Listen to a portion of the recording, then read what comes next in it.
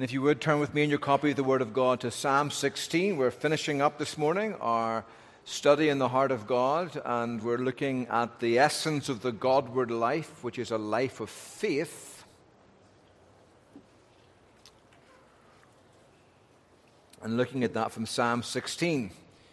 And if you'd excuse me this morning, I'm going to read in the New American Standard. I've memorized this psalm before in that version, and every time I read a memory verse in another language, another translation, it corrupts my memory verse files, and also I tend to always quote the second half of the verse and the verse I've memorized, and it's very confusing and distracting, so forgive me. But you'll find it's very similar. Psalm 16, and we'll read together the Word of God. A Michtam of David. Preserve me, O God, for I take refuge in you. I said to the Lord, you are my Lord, I have no good besides you. As for the saints who are in the earth, they are the majestic ones, in whom is all my delight. The sorrows of those who have bartered or hastened after another god will be multiplied. I shall not pour out their drink offerings of blood, nor will I take their names upon my lips. The Lord is the portion of my inheritance and my cup. You support my lot. The lines have fallen to me in pleasant places. Indeed, my heritage is beautiful to me. I will bless the Lord who has counseled me. Indeed, my mind instructs me in the night. I have set the Lord continually before me. Because he's at my right hand, I will not be shaken. Therefore my heart is glad and my glory rejoices. My flesh also will dwell securely. For you will not abandon my soul to Sheol, nor will you allow your Holy One to undergo decay. You will make known to me the path of life. In your presence is fullness of joy, and at your right hand there are pleasures forevermore. Amen. I was talking this week to a friend of mine who is a financial advisor. He's not my financial advisor, but he happens to be one. He's very involved in the financial arrangements of the ARP and has rescued us from some of the less wise choices those made a few decades ago in our retirement funds. But I was talking to him just socially over the weekend, and I was talking a little bit about the markets and so forth, and most of my retirement in our denominations funds are lodged in the S&P 500, and he was advising me to kind of diversify because he sees a recession coming and so forth, and it was good word of advice. And generally speaking, when it comes to investment, it's good to diversify your assets, not to put all your eggs in one basket. And in this life and in this world, that is true, because nothing in this life and nothing in this world, at least down here, is secure and stable. And if you put all your eggs in any one basket, that basket will have a nasty habit of failing you in your hour of need, and you'll lose all your eggs. And so you want to layer your investments, layer your support matrix, so if one thing fails, if the main lights go off, you've got some emergency lights to stop you from being plunged, as it were, into darkness. Well, that's true down here, but when it comes to the life of God in your soul, that is not true. The secret of the life of faith is to put all your eggs in one basket, and that basket, of course, is God's basket, to trust in Him and in Him alone. And that's really the lesson of Psalm 16. Now, we're not sure exactly what the context of this psalm is. David doesn't tell us. But we do know that David needs help. He says, preserve me, O God, for I take refuge in you. He needs preservation. And he's kind of arguing, Lord, don't let me down. I'm taking refuge in you, and it seems as if you're not helping me yet, and I need your help, O God. Don't abandon me. Judging from the end of the psalm and David's confidence that even if he dies, he'll not see death, it seems that David's life is in danger. In the middle of the psalm, when David says, the Lord is my chosen portion, or the Lord is my portion and my cup, the Lord is the portion of my inheritance is a better translation. It's evidently that language is used of a man's earthly portion, his earthly lot in the promised land. And so it seems as if even that's in jeopardy with David. He's terrified he's going to lose his lot on earth in the promised land. And so he reminds himself that God is his inheritance, God is his portion. Now, at the beginning of the psalm, when he says, the sorrows of those who have bartered for another God will be multiplied, I shall not pour out their drink offerings of blood, nor will I take their names upon my lips. That's very strong language. And I wonder, is David facing the temptation to compromise, to make an alliance with the wicked? A bit like in Washington, you've got to reach across the aisle and make an alliance with the Democrats or the Republicans, depending on your stripe.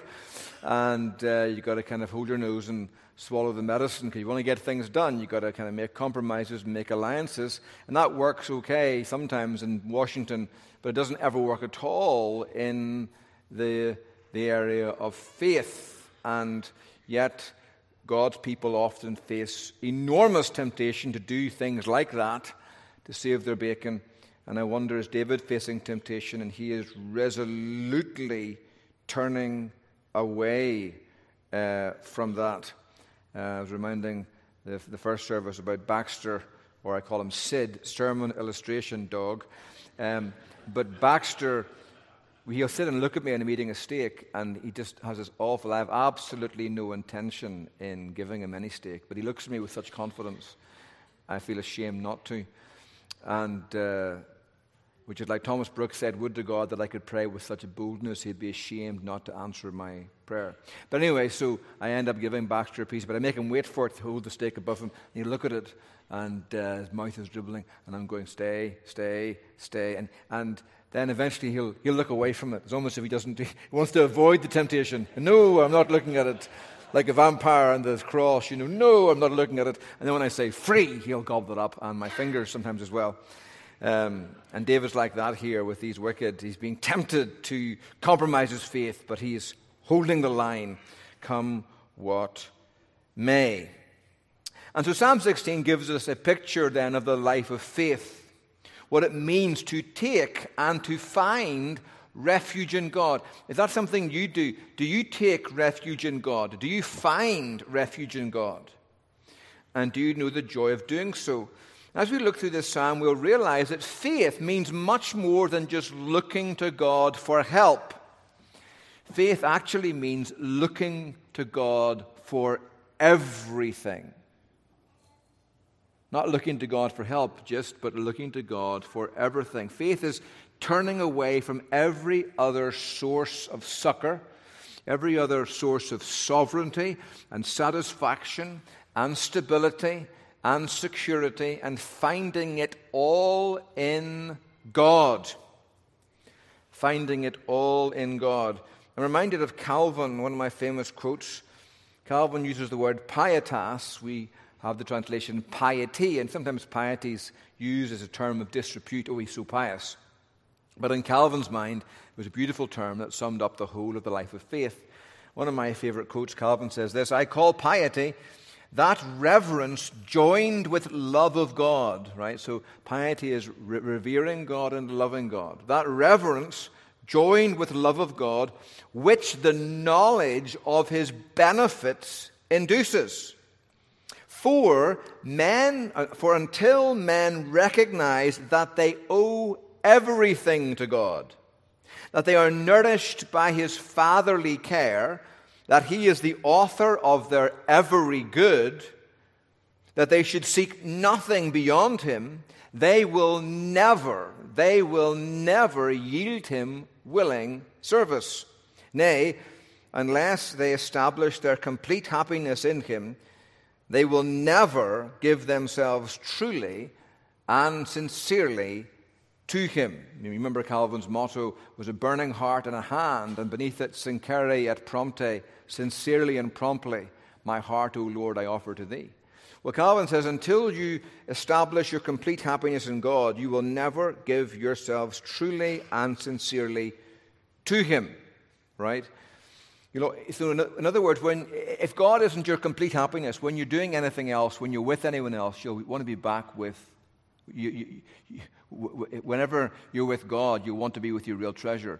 It's like maybe young children, whenever God maybe or your parents, sorry, not God, but your parents bought you, God tangentially, but your parents bought you maybe a new video game, and you really loved it, you were addicted and loved playing this new video game, and then every so often your mum drags you out to Costco to help with the shopping, or dad drags you out to cut the grass. You're out there cutting the grass, but your heart's not there, your heart's back in with the video game. Or whenever you're courting a girl or a young man that you've fallen in love with, and when you're not with them, you want to be with them. You always want to be with them. You never want to be apart from them. And likewise, Calvin is saying, if God isn't your complete happiness, then you'll find your happiness somewhere else. And when you're with God, you want to be with your treasure. You want to be with your complete happiness. You'll never give yourselves truly and sincerely to God until you see Him as the author of your every good. That essentially is the essence of piety. And Calvin says until you make that step, until you root all of your good in God, you don't really know Him properly. Calvin says, we shall not say that, properly speaking, God is known where there is no piety, where we don't find Him as our all and all of our good in Him. So let's think together about the life of faith. We've been thinking about the heart of God, and we dwell in the heart of God by faith, and God also dwells in our hearts by faith as well. And so faith matters. What is faith? Faith is, first of all, means looking away from every other sovereign. These all begin with S. Faith means looking away from every other sovereign. Preserve me, O God, for in you I take refuge. Right? You are my Lord, the psalmist says. That's where he begins. Taking refuge in God means taking Yahweh as my Lord. I say to Yahweh, you are my Lord. That's interesting. We often think of faith as taking Christ as your Savior. And there was a debate for a long time. Can you have Christ as your Savior but not as your Lord? And the answer is no. You can't have half of Christ. You can't cut him in half like Solomon's baby. Christ is Savior and Lord, and you have a whole Christ or you have no Christ. But David, when he thinks about faith in this psalm, taking refuge in God, he begins with the lordship of God. You are my Lord, my sovereign, he says. You are the rule by which I make my decisions in life. And Jesus says there are many, even in the church, who say, Lord, Lord, with their lips, but their lives are a different story. And Christ says, why do you call me Lord, Lord, and yet not do the things that I say? Right?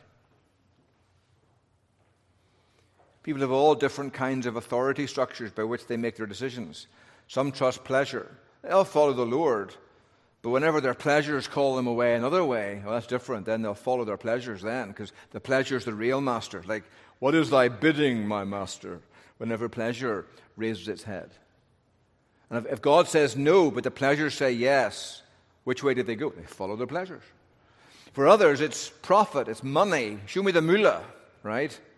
And money really is worthless, especially now. We print so much of it. But it's really just a tool for buying our treasure. And as Randy Alcorn says, our hearts always, God owns our money and we are his money manager, and our heart always follows where we put God's money. That's very convicting. And where do you put your money? How do you invest your money? It shows you your heart. And again, the almighty dollar is many man's master. Profit. For others, it's popularity, often among children. What do my peer group think of me? And you live for their smile. And so you'll follow Christ as long as it costs you nothing with your friends.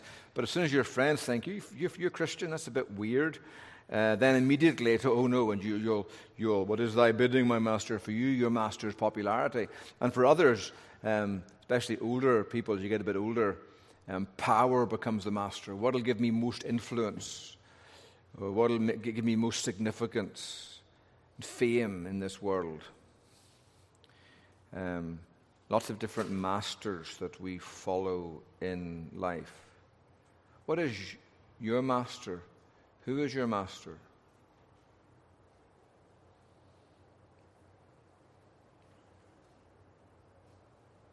Is it God? Or is it something else? What controls you? What battles for control in your life? And that's where it all went wrong at the very beginning, isn't it, in the Garden of Eden? You know, God said to Adam and Eve, you can eat of any tree you want, but there's one tree you can't eat from. The tree of the knowledge of good and evil. And that tree, the essence of that temptation was, do you know what's good for you? How do you know what is good, what is evil? And you discover that by listening to me. And so God put that very visible test. A tree, eat of all the fruit, but not this fruit. Why? Because I said so. And when Adam and Eve ate of the fruit of good knowledge of good and evil, and then God said later, they have become like us, knowing good and evil. What God is saying is, they have become like us. They've robbed us of the definitional authority to say, this is good and this is evil. And rather than listening to God, Adam and Eve began making that decision by themselves. I know what's good for me. I know what's evil. And they became an alternative standard of good and evil. They called evil good and good evil. And the whole universe turned inside out and upside down. And we do that too every time we sin. We pick what God has said is evil. We pick that as our good. Like the devil in Milton's Paradise Lost. Remember, the devil's fall is captured in Milton's genius when he said, evil, be thou my good. Even the devil only pursues evil when it promises him goodness. And we are too. We only ever pursue evil because we think it holds out some goodness for us, even though we should know it never does. So faith means looking away from every other sovereign to the Lord alone. Faith, secondly, means looking away from every other source of satisfaction, every other succor. S-U-C-C-O-U-R. Every other source of satisfaction. Preserve me, O God, for in you I take refuge. I say to Yahweh, you are my Lord, my sovereign. I have no good, no satisfaction apart from you. It's interesting how submitting to God and enjoying God go hand in hand, like water and wet. And you can't get the one without the other. You'll never enjoy God if you don't submit to Him.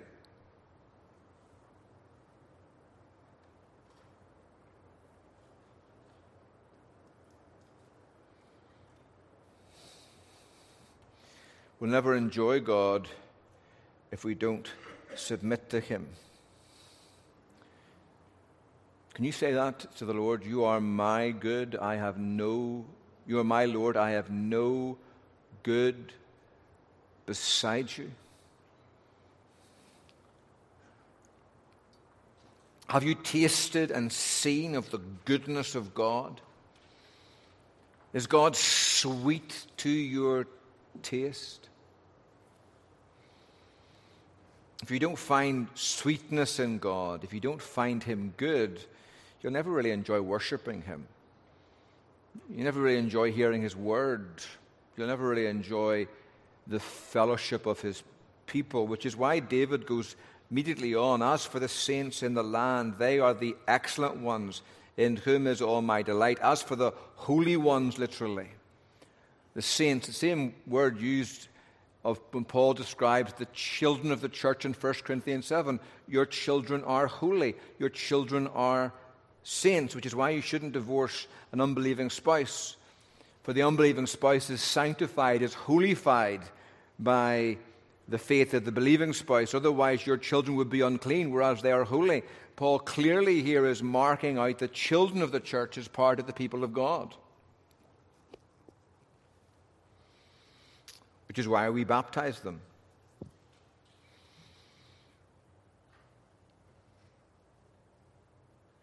And one of the great marks, how do you know if you find sweetness in God? How do you know if you find God is good, if you believe God is good? Well, you'll also find sweetness in God's people. You can't love the person of God and not love the people of God. Again, the two go hand in hand like water and wet. If you love God, you'll love His people. You'll love being with them, even kind of the weird ones that you don't like. Whether you're kind of one of God's more nerdy children and you think the jocks who play sport, they're weird, or maybe you're part of the jocks and you look at the nerdy ones and think they're weird, and you would not normally be friends one with another, but because you both believe into Jesus, that what you have in Christ, more that unites you than ever divides you, and you love them.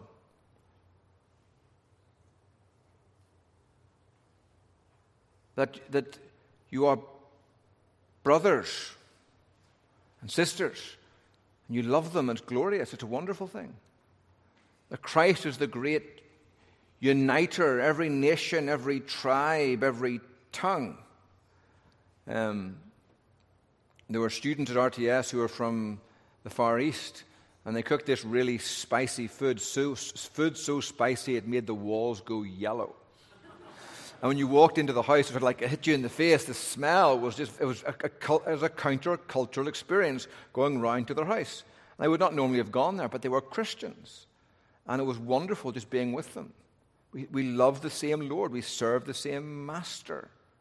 All the other superficial differences melt away because they're part of the people of God. They're my brother, my sister. And it's a powerful evidence. How do you know if you love the person of God, you'll love the people of God? Not because they're your friends, but because they're God's friends, and Christ is being formed in them. And therefore, you realize that every other lifestyle will bring sorrow along the way and death in the end. The sorrows of those who run after, who barter for another god shall be multiplied. I'm reminded of Christ. What will it profit a man if he gains the whole world and yet loses his own soul? Bartering your soul, taking your soul down to the soul market and trading your soul. And if you get all of the treasures of the world, all of the diamonds and semi-precious metals of the whole world, enough to keep Tesla in business with their lithium and manganese and make you a multi-billionaire, and you have all of that and you trade your soul for it, Jesus says you've traded your soul short. Like the Knight Templar at the end of Raiders of the Lost Ark, whenever the guy picks the most beautiful chalice and walks past the wooden one and drinks from it. He goes, he chose poorly. As he kind of, I'm thinking, well, that was an understatement. As the guy kind of totally evaporates and melts. It was a poor choice, but it was a massive understatement. Every other way leads to death. And David says, I'm not going to go that way. I will not treasure what they treasure. I will not worship what they worship. A few years ago, they were doing digging in Pompeii, which was destroyed by Vesuvius, of course, in the 1st century BC. And they always find more and more of the citizens, the hapless citizens of Pompeii, and they found this woman lying face down. They were digging through the basalt for, I think, a supermarket or something, or a road, and they found her lying face down, and in her hand were all of her jewels still. She had her treasure in her hands. Perhaps she ran back to the house to get the treasure when the Vesuvius was erupting, and she died with her treasure in her hands. But what good did they do her, all these jewels? The answer, of course, is nothing. Every other lifestyle ends in death, and David repudiates it.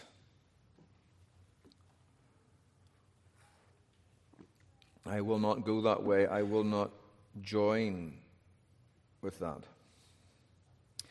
Then, lastly, David says, faith means looking away not just from every satisfaction, not just from every other sovereign, but faith means looking away from every other source of stability.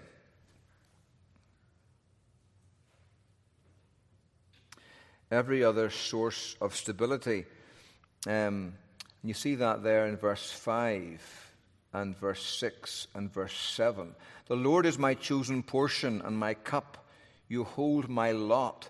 The lines have fallen. Literally, you support my lot. The lines have fallen for me in pleasant places. Indeed, I have a beautiful inheritance Here's a stable foundation for life. And then verse 7, I bless the Lord who gives me counsel. In the night also my heart instructs me. Here's a stable direction. He's got a stable foundation for life and a stable direction in life. A stable foundation for life. Sorry, back to the New American Standard. The ESV's giving me kind of like motion sickness. The Lord is the portion of my inheritance and my cup. You support my lot. Now, it's interesting here. The portion of my inheritance, what David is saying here is actually that I take the Levites' portion as my portion. Remember the Levites? They had no portion. They had no part. They had no inheritance in the promised land. God was their portion. Like, for example, in Numbers 18, verse 20, then the Lord said to Aaron, you shall have no inheritance in their land, nor any portion among them. You think, well, that's not very kind. No portion for Aaron, the high priest?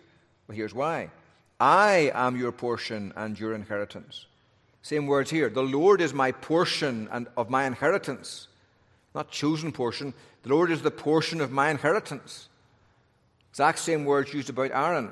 I am your portion and your inheritance among the sons of Israel.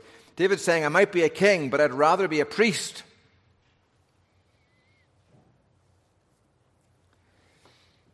And then Deuteronomy 18, verses 1 and 2. The Levitical priests, the whole tribe of Levi, shall have no portion or inheritance with Israel. They shall eat the Lord's offerings by fire and his portion. They shall have no inheritance among their countrymen. The Lord is their inheritance, as they portioned him, as he promised them. And so David, I think here, I sort of wonder, was this written during the Absalom's rebellion, whenever Absalom comes into Jerusalem, remember?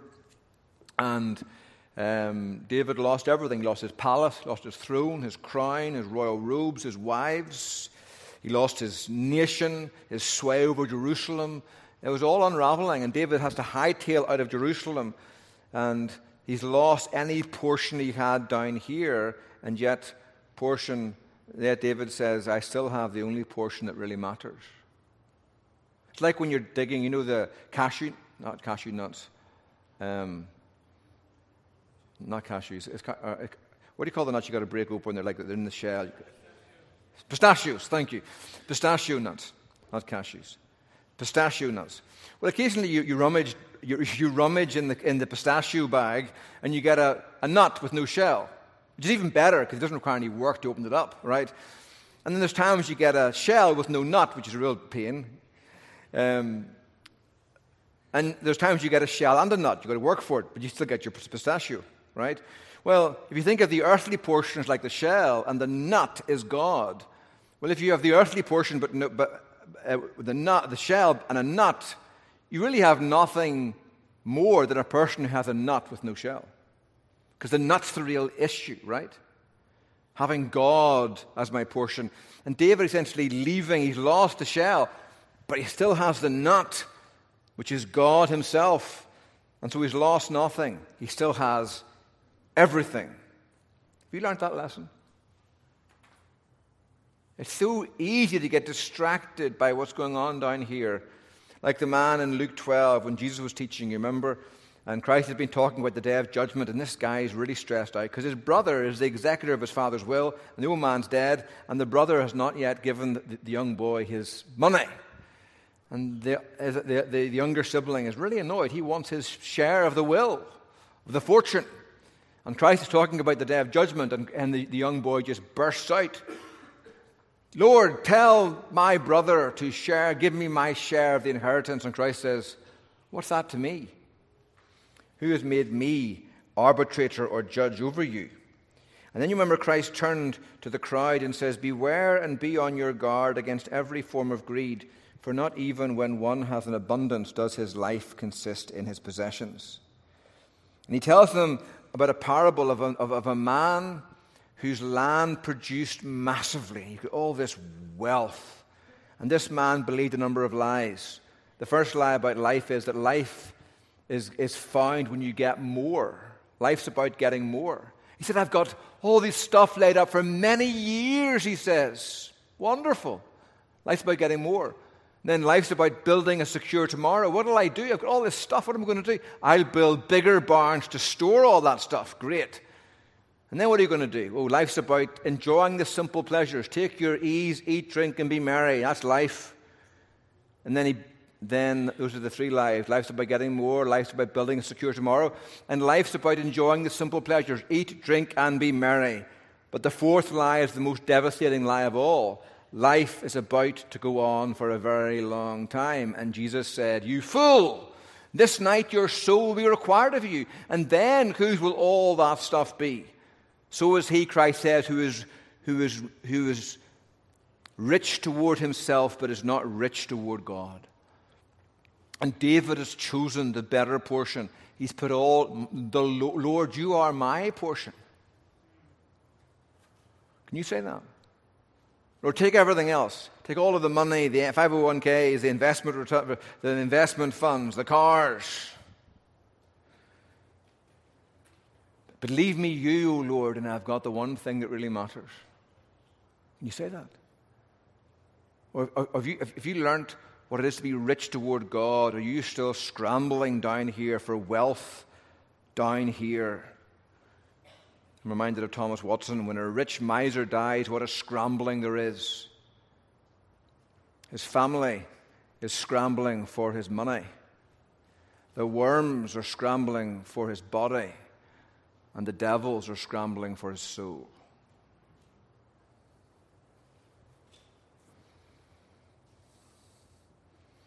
David's got a stable foundation in this life because his foundation's above this life in heaven with God.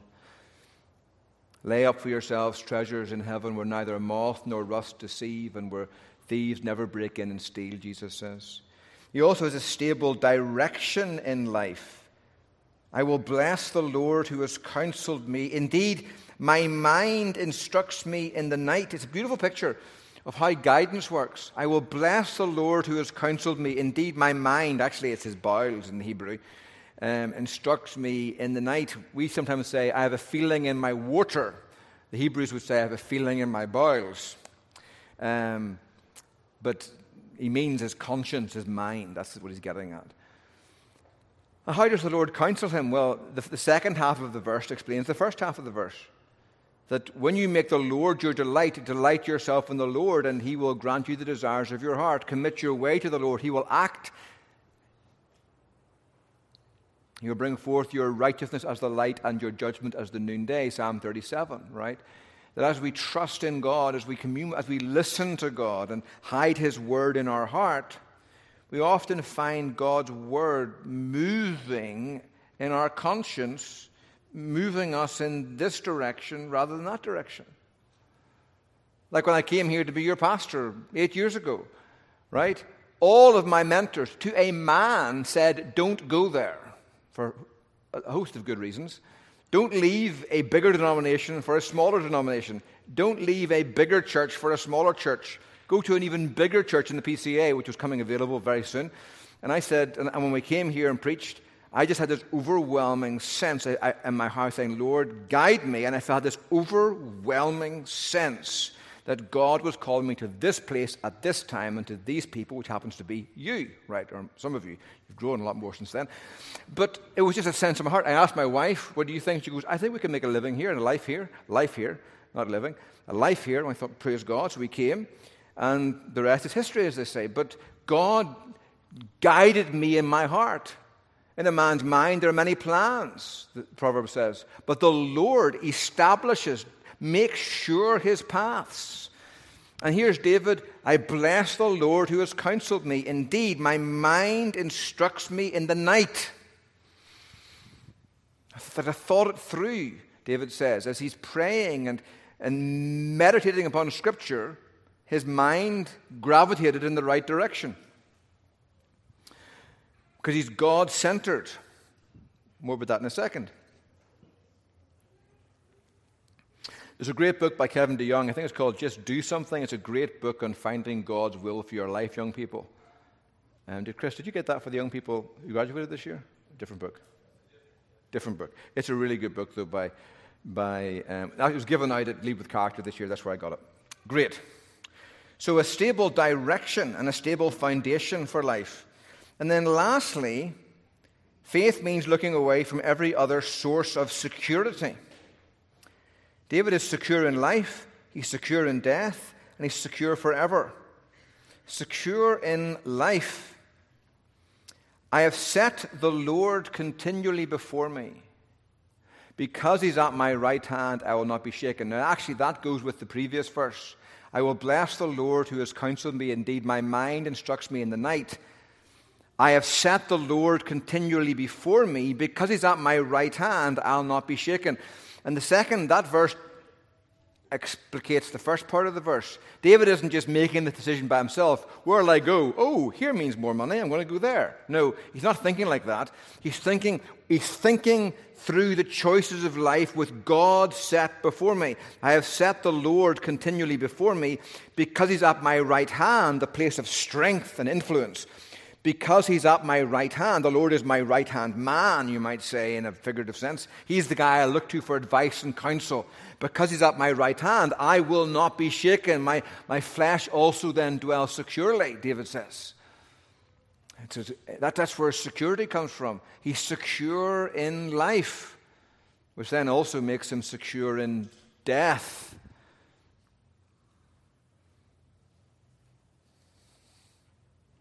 He will not abandon my soul to Sheol, nor will he allow his Holy One to undergo decay.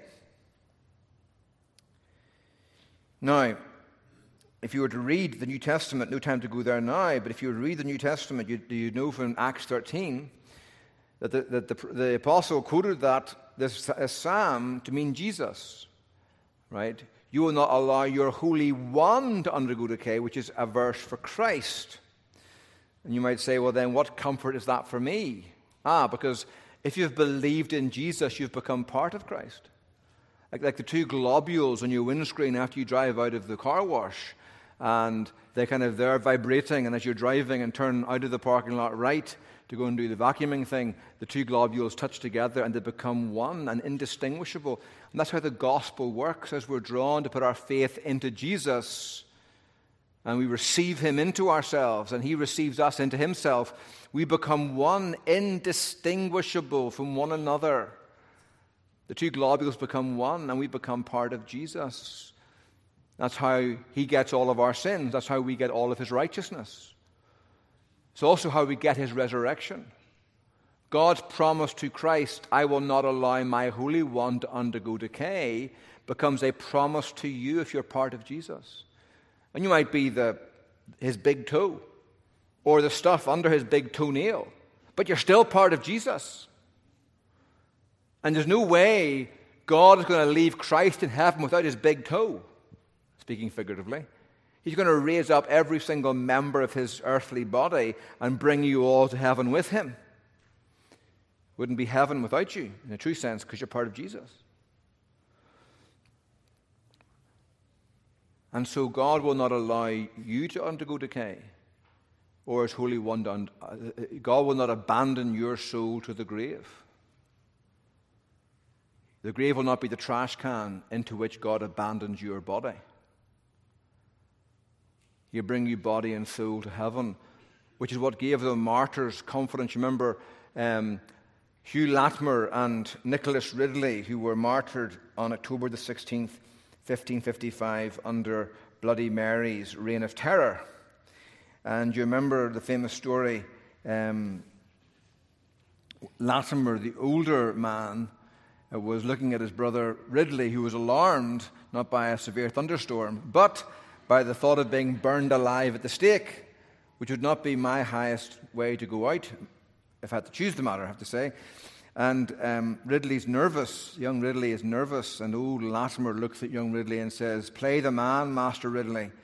We shall this day light such a candle by God's grace in England as I trust shall never be put out." No need to be alarmed. Doesn't matter what they do to the body. Our bodies are safe. They can use them as a living candle, but it'll be a candle burning here, but it'll be a candle burning forever as a witness that Jesus Christ is worth everything and more than everything. I'm secure in life, I'm secure in death, and therefore I'm secure in eternity forever.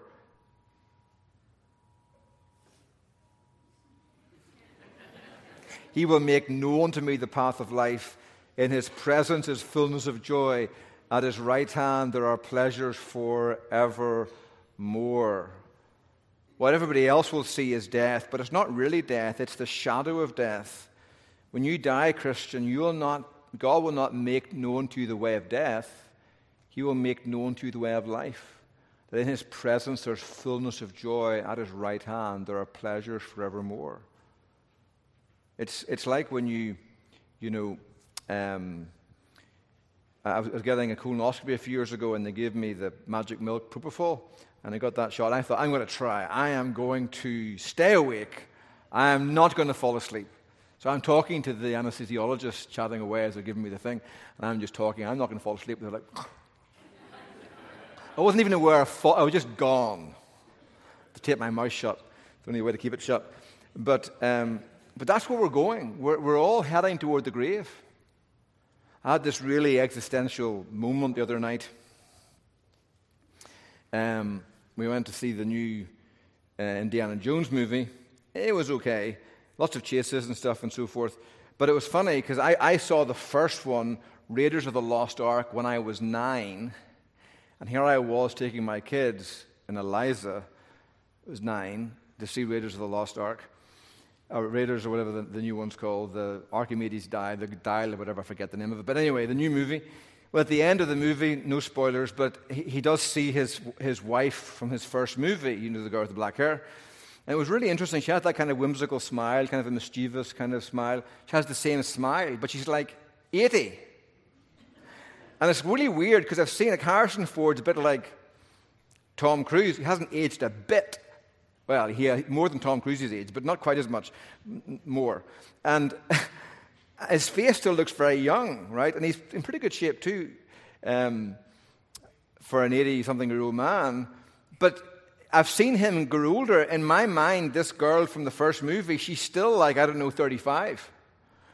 And suddenly now here she is, 80-plus years old. And it's really, I'm thinking, my word.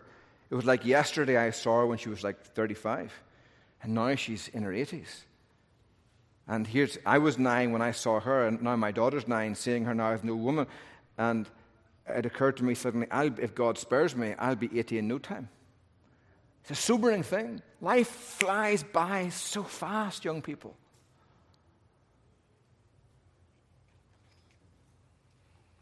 And there's no safety, there's no refuge from Christ. There's only refuge in him.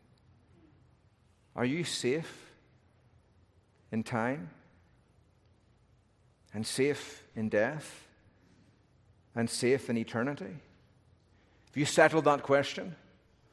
For until you're ready to die, you're not really yet ready to live. And you only find that readiness by putting your trust into Jesus.